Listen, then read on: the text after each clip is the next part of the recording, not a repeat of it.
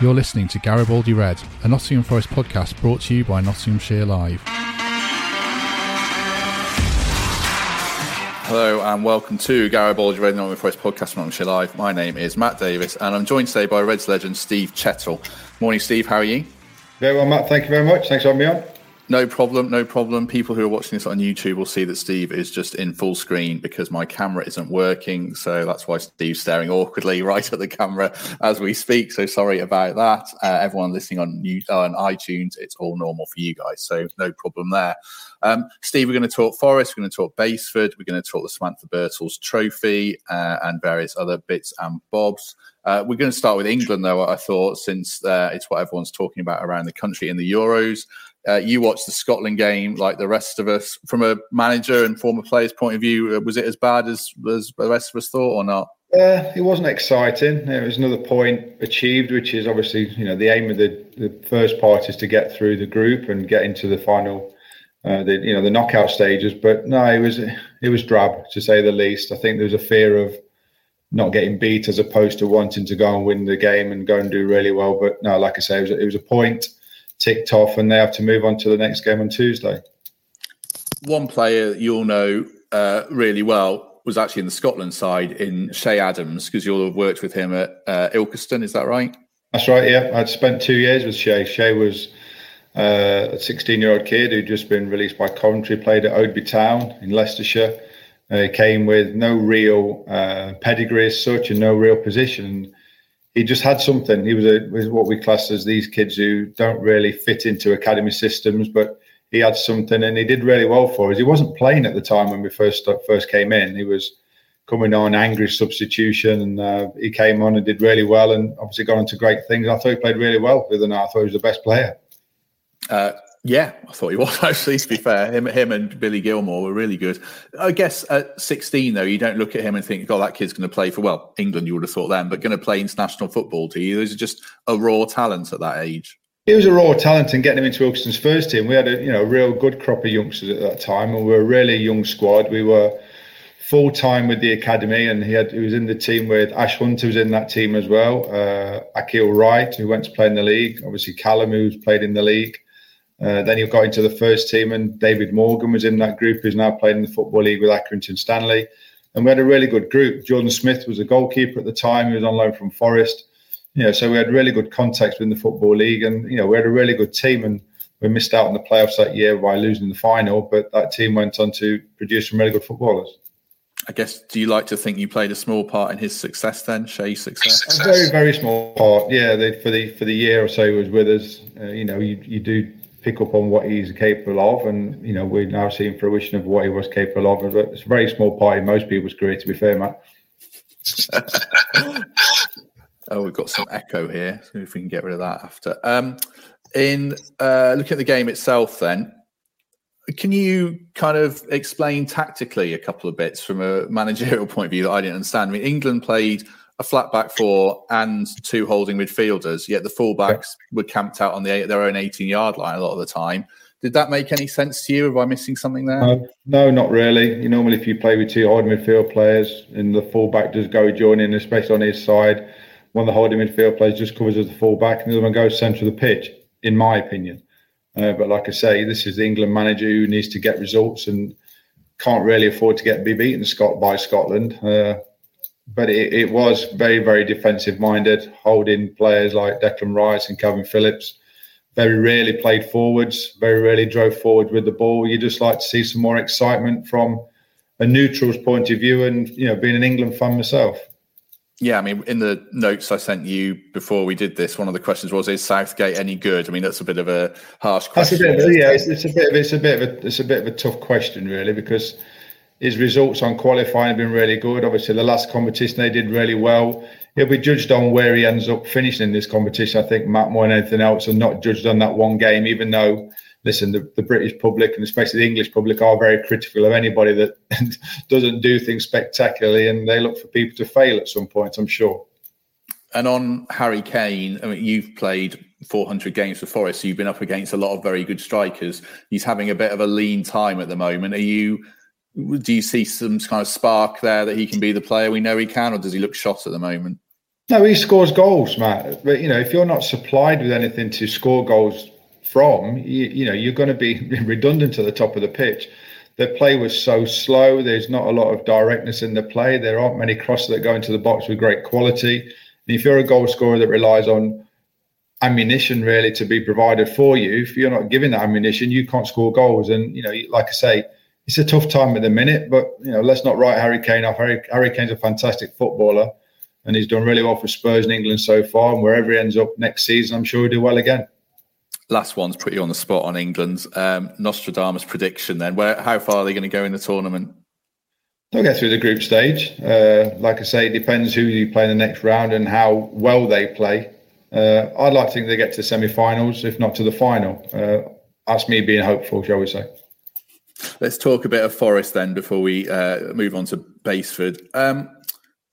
The retain list came out and there were no great surprises. Amiobi was released and Dawson left and Ribeiro half left for his own volition, I think. Was there anything that surprised you in there? Not really. Obviously, the ones that went back as well are going to be a big loss. The ones that played really well in the last season, like Goran and Kravinovic, were big players for Forest. Dawson had a great career, same as Glenn Murray. Decided to hang their boots up. At the right time is it's their call really. But no real great surprise at all in the group. Maybe Amiobi's one, but still, and then again had a bit part in the season and every now and again gets injured. So no great shocks at all really in the list. What did you make of Amiobi as a player? He had a lot of talent. Was he a bit frustrating, do you think? A bit inconsistent? Yeah, frustration. Somebody who does have the talent, scores spectacular goals every now and again, turns the ball over an awful lot. Like I say, you need some consistency, and I think that was a Forest all season needed some consistency, and he just stood out really like everybody else. That some good performances, some indifferent performances, and you need some more consistency to be really good and get to where they need to be to. Do you think Amiobi being released and Knockaert looking like he's not coming back, does that send a signal maybe that the manager's going to put trust in Mighton and Johnson, or do you just think he's probably just got his options open for someone else to come in? I think he's cleared the deck for either, to be fair, Matt. Alex has done really well. Brennan's done really well this year across at Lincoln. They'll come back into the fold, I'm sure. But once you do have a clear out, it does give you the option to go and find something which is better than what you've released, which it has to be really. There's no point just doing like for like. Or you put your faith in the kids, which has been done before, which has gone really well. But, are they going to play the whole season for the first team in the Championship? I'm not so sure. Yeah, what would you do with Brennan now then? Because it's an important time in his career, the time where he probably needs to keep playing a lot of games. So does he have to play regularly for Forest, or do you maybe ease him into the squad and make him a bit part player next season, which fans wouldn't like? Well, no, I think at the minute, because what you've cleared away, the Garner and Kravinovic, like I say, Brennan can fit straight into the team. It's how much he plays, because it's a big step up from where he's been at Lincoln to where he's playing in the Championship. But, he looks like he has the talent. He's got great fitness levels. He's from a great family stock, shall we say. And you just hope that he gets an opportunity pre-season. If he does well, he'll possibly start the season. It's how long he stays in the team regarding form and regarding fitness will be dictated to by, obviously, Brennan himself. You'll know the answer to this one. Does it help or hinder having a father who's a former player? I'm probably not the person to ask. My father wasn't a player. You probably should ask my son, to be fair. I don't know. I just think it's a name which you've got to make your own, really. It's okay having the surname and you're the son of, but it's your own path that you take now. David's had a great career, and now it's Brennan's turn to go and stamp that authority onto the first team himself. So that was a swerved question, shall we say? Well, I'll press you on it a bit more. Is it best to stay out of the way? And I know Peter Schmeichel says he doesn't talk football with Kasper Schmeichel, which I don't believe particularly. But what are you like? What were you like with Callum? And in turn, what will David be like? Well, when Callum was at other clubs, obviously I had Callum at Ilkeston, and then I left, and he went on to play in the Football League. So when he went to the Football League with Peterborough, I was just dad, but. He'd ask my opinion, and I'd give him my opinion on some sort of things. And then I said, go and speak to the manager. And when he spoke to the manager, normally it's what I said to him. But it's a bit different now because I manage him every day. We work together in the academy at Basford, and obviously he plays for me at the weekends in the first team. So it's a bit different now. I do have some kind of pull on him and tell him what to do now. We'll wait till David Johnson's Forest manager then and see what he does there. On Michael Dawson then, I think he's kind of suggested he might play on. Obviously, he's got a media career. Forest would like to have him coaching. When you bowed out, I think I'm right in saying, were your knees a bit shot? Was it half taken out? No, it's my back was shot. My knees are fine. It's my back. And I still have back problems now. But yeah, I chose to stop playing. A bit like Dawes, really. You know, I didn't finish at the level that Dawes has finished at. I finished in non-league. And I couldn't get through a season without, getting injured at some point. So I chose to bow down before anything serious happened. And, it became critical that my back was going to, try and stay in some kind of shape. So it was an easy decision for me to make. And now Dawes has got to decide what he wants to do next. Like you say, his media career's taken off. He's got a big game next Sunday, playing down at Basford first, and he can do what he likes after that. Do you think Forest underutilised him in that second spell back or not? I don't know. I don't know the ins and outs. We don't know how fit he was. He might not have been game ready. He hasn't played for an awful long time. And like I say, Forest needed to stay in the league in the first place. And when they did, maybe it would have been nice for him to have some kind of minutes and to finish it all off. But, that's the manager's decision. And that's a tough one to call. Talking of centre halves then, all the talk around players leaving, well, a lot of it is around Joe Worrall and the potential for a Premier League move. I know you've told me before that no one ever came in for you, which I find surprising when you were at Forest. But what would your advice be to Joe if the chance to go to the Premier League is on the table this summer? If he does move, it's got to be the right move. What are the opportunities for him? Will he play? If he doesn't play, he needs to obviously play somewhere. So does he come back? Does he go on loan somewhere? But, I think every player wants to play at the highest level, and the Premiership is, as everybody says, probably the best league in the world. And to be given that opportunity for Joe would be exciting for him. But I think he needs to make sure it's the right move in the first and foremost. Yeah, I mean, is Burnley a good move? I don't know. You'll know Sean Dyche from Forest. I know Sean well, and I know he does like his English heart on the sleeve kind of player, and Joe fits right into that. So possibly, we'd have lots to do, shall we say, playing at Burnley, because they'd end up playing a basic 4-4-2 and defend very, very rigidly. So would he fit into that? Possibly. I've heard West Ham has been mentioned as well, and Crystal Palace and all those kind of clubs. So you just got to make sure it fits for him. It'll be a different lifestyle. I'm obviously moving away from Nottingham. I know he's done it when he went to Glasgow. So he's got to get used to that again. Yeah, I guess Burnley have got Tarkowski and me in the way. But that's good. You're going to have challenges anywhere you go, aren't you, I suppose? Absolutely. It's same as Forest now. If he goes, it leaves themselves light at the back of the pitch. And I'm sure they must have a plan for if this does happen, this has to be covered and boxed off as well. Is he good enough for the Premier League? Fans seem to think he is. I think he is. Do you think he is? I think from what I've seen this year, he could play in the Premier League, absolutely. But like I say, it's a top league, and it's relentless and it's ruthless, the Premier League. So you still hope he keeps improving. He's still a young man. We've got a great career ahead of him. What about if he does go then? Have Forest got enough already in the camp in what you've seen in McKenna, Figueiredo and Loic Mbese? Not particularly. I like McKenna. I'm not sure about Figueiredo. I think he makes an awful lot of mistakes for a centre-back. Like I said before, centre-backs aren't judged on their ball-playing ability. They're judged on stopping people scoring in your own goal. So I'm not so sure they will have enough if he is let go. But like I'm saying, the manager must have a plan if they are going to let Joe go for what comes in to replace him. What about Mbese? They spent a fair wage on him. He was at Paris Saint-Germain and he couldn't really get a game. So he's obviously a talented boy. Is it a difficult balancing act for Chris Hughton now to try and keep him happy next season? I've only seen him playing one game, to be fair, Matt, and I wasn't overly impressed. But he's got to try and keep him happy. But if he's there, and whatever he's earning, he needs to earn his money. And if he needs to be playing, he's got to be good enough to play. And if he's not good enough, you have to have another plan after that. Looking further up the pitch, the other player who seems to be linked with the move away is Lyle Taylor. What did you make of him last season? He came in with this kind of reputation of putting himself about. He'd had a good season at Charlton. What did you make of him when you saw him up close more often? I think he works extremely hard. He works extremely hard off the ball, but he always seems to be playing catch-up in my eyes. He didn't get too many touches of the ball in and around the opposition box. He obviously not scored enough goals to be really successful. and he's not played an awful lot of football at the end of the year as well, Matt. So it's been a tough year for him. Hopefully he gets a good pre-season. You can find a goal scorer. You've got to replace, your Glenn Murray now, who's not there anymore.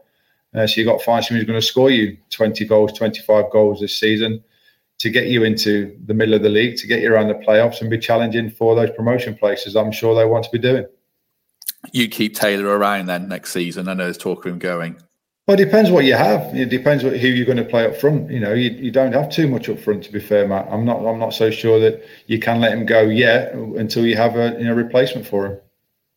All the players they've been linked with as a striker to come in so far have been League One. I think would be Jerry Yates would be the big one from Blackpool. Dion Charles at Accrington. You spent your managerial career around, League One, League Two, and now non-league. Is there enough talent there that Forest can, pull a rabbit from the hat potentially? There are, especially Jerry Yates. When I was across at Notts County, he was at Carlisle. He did fantastic. He's doing really well at Blackpool. So he'd be another one. Goal scorer, works extremely hard, but it's a big step. The Championship's a tough league. It's relentless. Like I said before, you'll play every few days. You need somebody who's going to consistently get you 20, 25 goals. So it's going to be tough, but there are gems out there. But sometimes not every move works. So it's going to cost you an awful lot of money to get somebody that's renowned striker who's going to get you 25 goals a season as well. So it's going to be a tough one to call, that one. Does a striker have to be able to do a bit of everything these days? Because teams don't tend to play two up front, do they? So they've got to be able to hold the ball and run the channels and get in the box. It's not an easy role, is it, playing one up front? No, it's relentless, that work. People who don't play two up front, that one role, they've got to be really smart with the movements. They've not got to do too much work outside the width of the penalty area, because otherwise they just leave themselves where they're not going to score goals, which they're judged on. How many goals they can score from getting rebounds, from running in the centre of the pitch and scoring dirty goals in the 6-yard box. They're the best ones for everybody. So they are judged on what they score and not so much on how much work they do. The stats are there for people to see. First thing they look at, how many goals do you score, how many assists do you get? Yeah, is that where Taylor fell down, do you think, last season? He seems to do his best work working the channels, didn't he? He was not in the box enough. Yeah, like I say, he works extremely hard, and nobody's saying anything about his work rate and his commitment. He just hasn't scored enough goals. And when you look at it, you look at his appearances, or whenever he comes on, he needs to get himself in goal scoring positions to be able to contribute to the team. What about Graben? He's at that age now where people start asking questions of a player's longevity. He's 33, 34, I think. Is his race run, or can he bounce back next season? No, he still scores the majority of the goals for Forest. Again, if you look at his touch map, his touches in and around the penalty area are minimal. That's how Forest were playing. Like I said before, I think Forest were more set up to not get beat as opposed to go and try and beat teams, especially away from home. That's the manager's prerogative on how he sets up. But he still scores you goals. He misses chances like every striker, but I don't think it worries him too much. And he's always put himself in a position to score. Another year, possibly. I don't know until he decides what he wants to do. One striker who has scored goals, a goal, who doesn't play for Forest anymore is Ben Brereton. I should say Ben Brereton Diaz, scoring for Chile in the Copa America. I don't know where the Diaz has come from. Obviously, he wants to ingratiate himself with the Chile fans, I guess. So it's from his mum's name, I think. Did you work with Ben in the academy at all? No, I'd left by that stage. Ben was a kid that came through, obviously, the under-18s and went into the 23s and got into the first team and did really well. He's another one that plays a bit part at Blackburn, really. Doesn't play every week, but to get a call and play in the American Cup, he's going to, it's fantastic for him, and to play against all the players that he is and to get himself a goal, Mr. Brereton Diaz. He's done really well so far.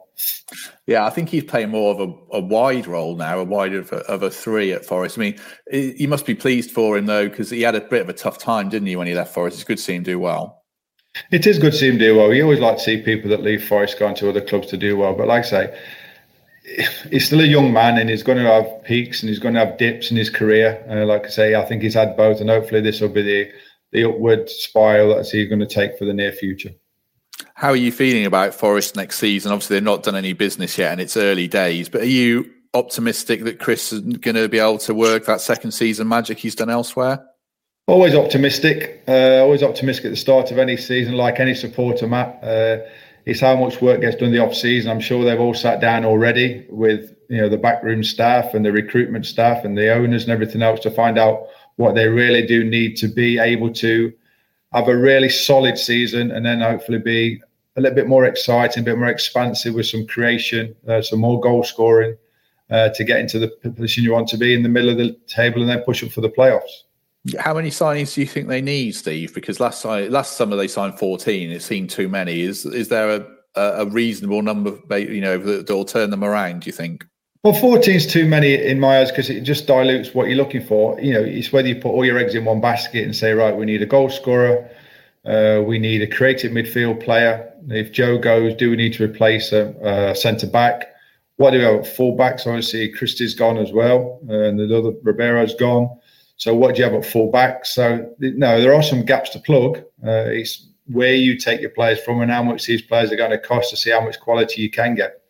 Do you think Chris Hughton will be quite happy there's some gaps to plug? It wasn't his squad, but was it at all? Will he welcome the chance to put his own stamp on it, do you think? Possibly, yeah, possibly. He might have to go there now and say, right, this was what we had before. They've all gone. I need this to be able to get to where we need to be. Like I say, his second seasons are normally fantastic.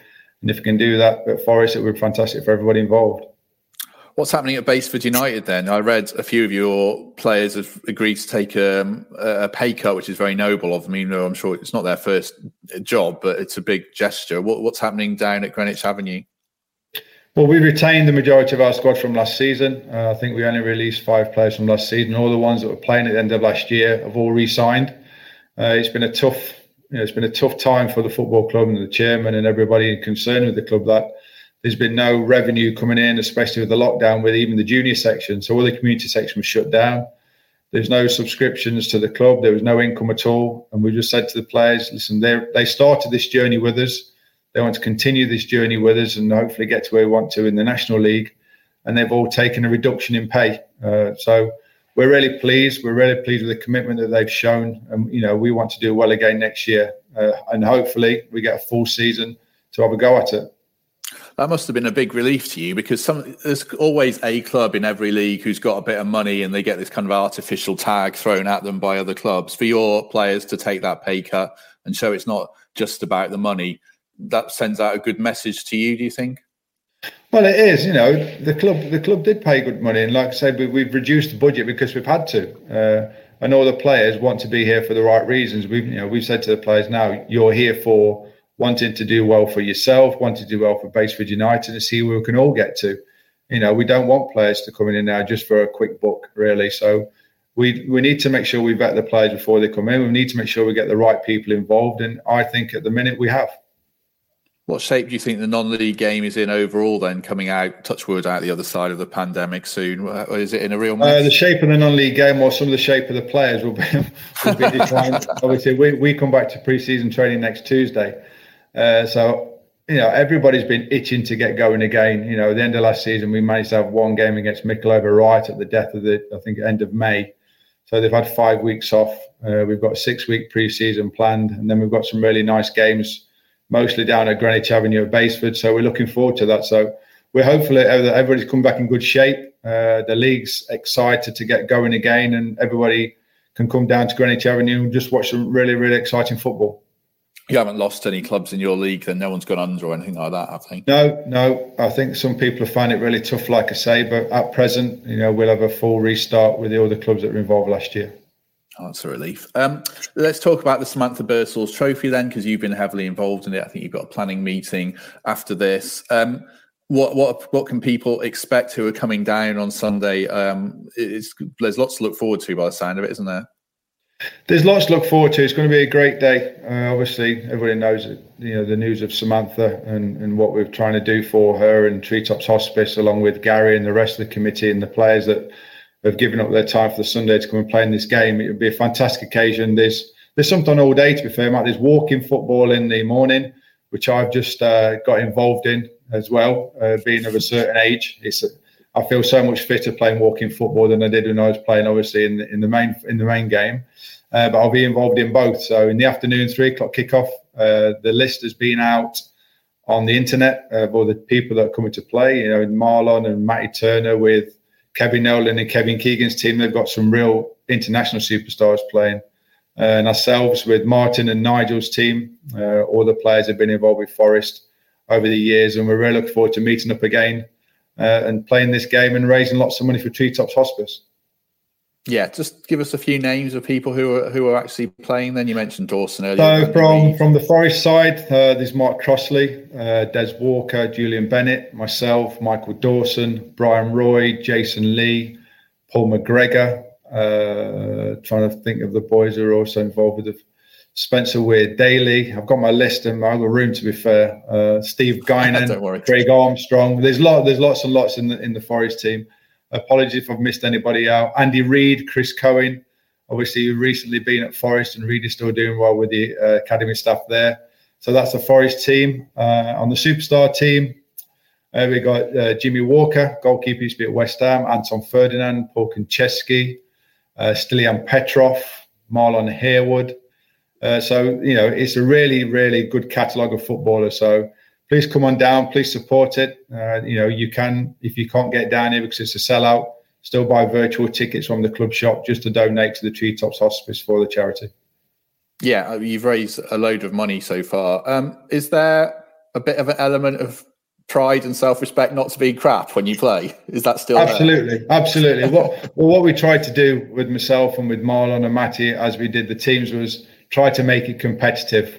We tried to do it along the kind of Soccer Aid version where we don't want one team that's going to be dominant against the other. We want to try and make this a proper football match, and hopefully we've got the balance of the teams right, and that's what it's going to be. It's going to be a lot of fun, but everybody knows that when people get together and they start playing again, it does get competitive. I'm sure at some point there will be a few words exchanged and at least one tackle maybe.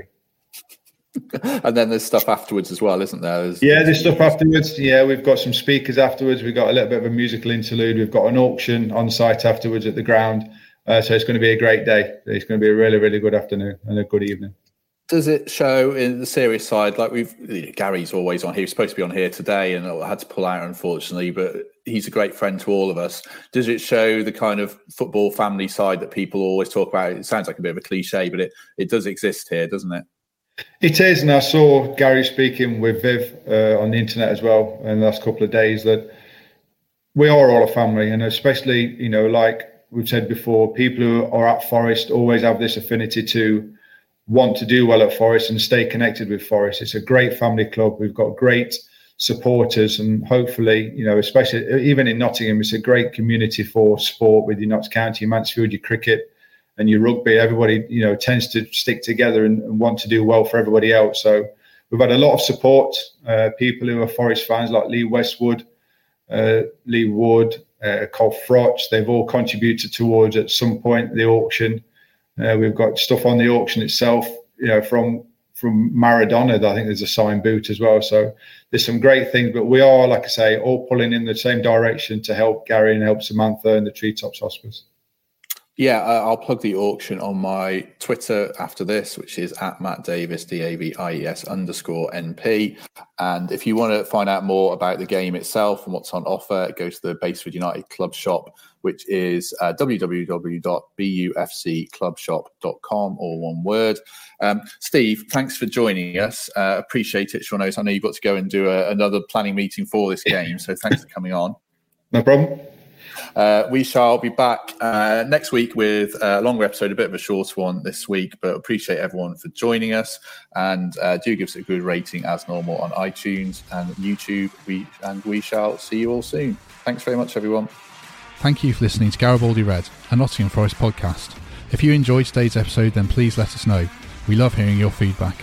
We'll be back soon with another episode. Thanks for listening.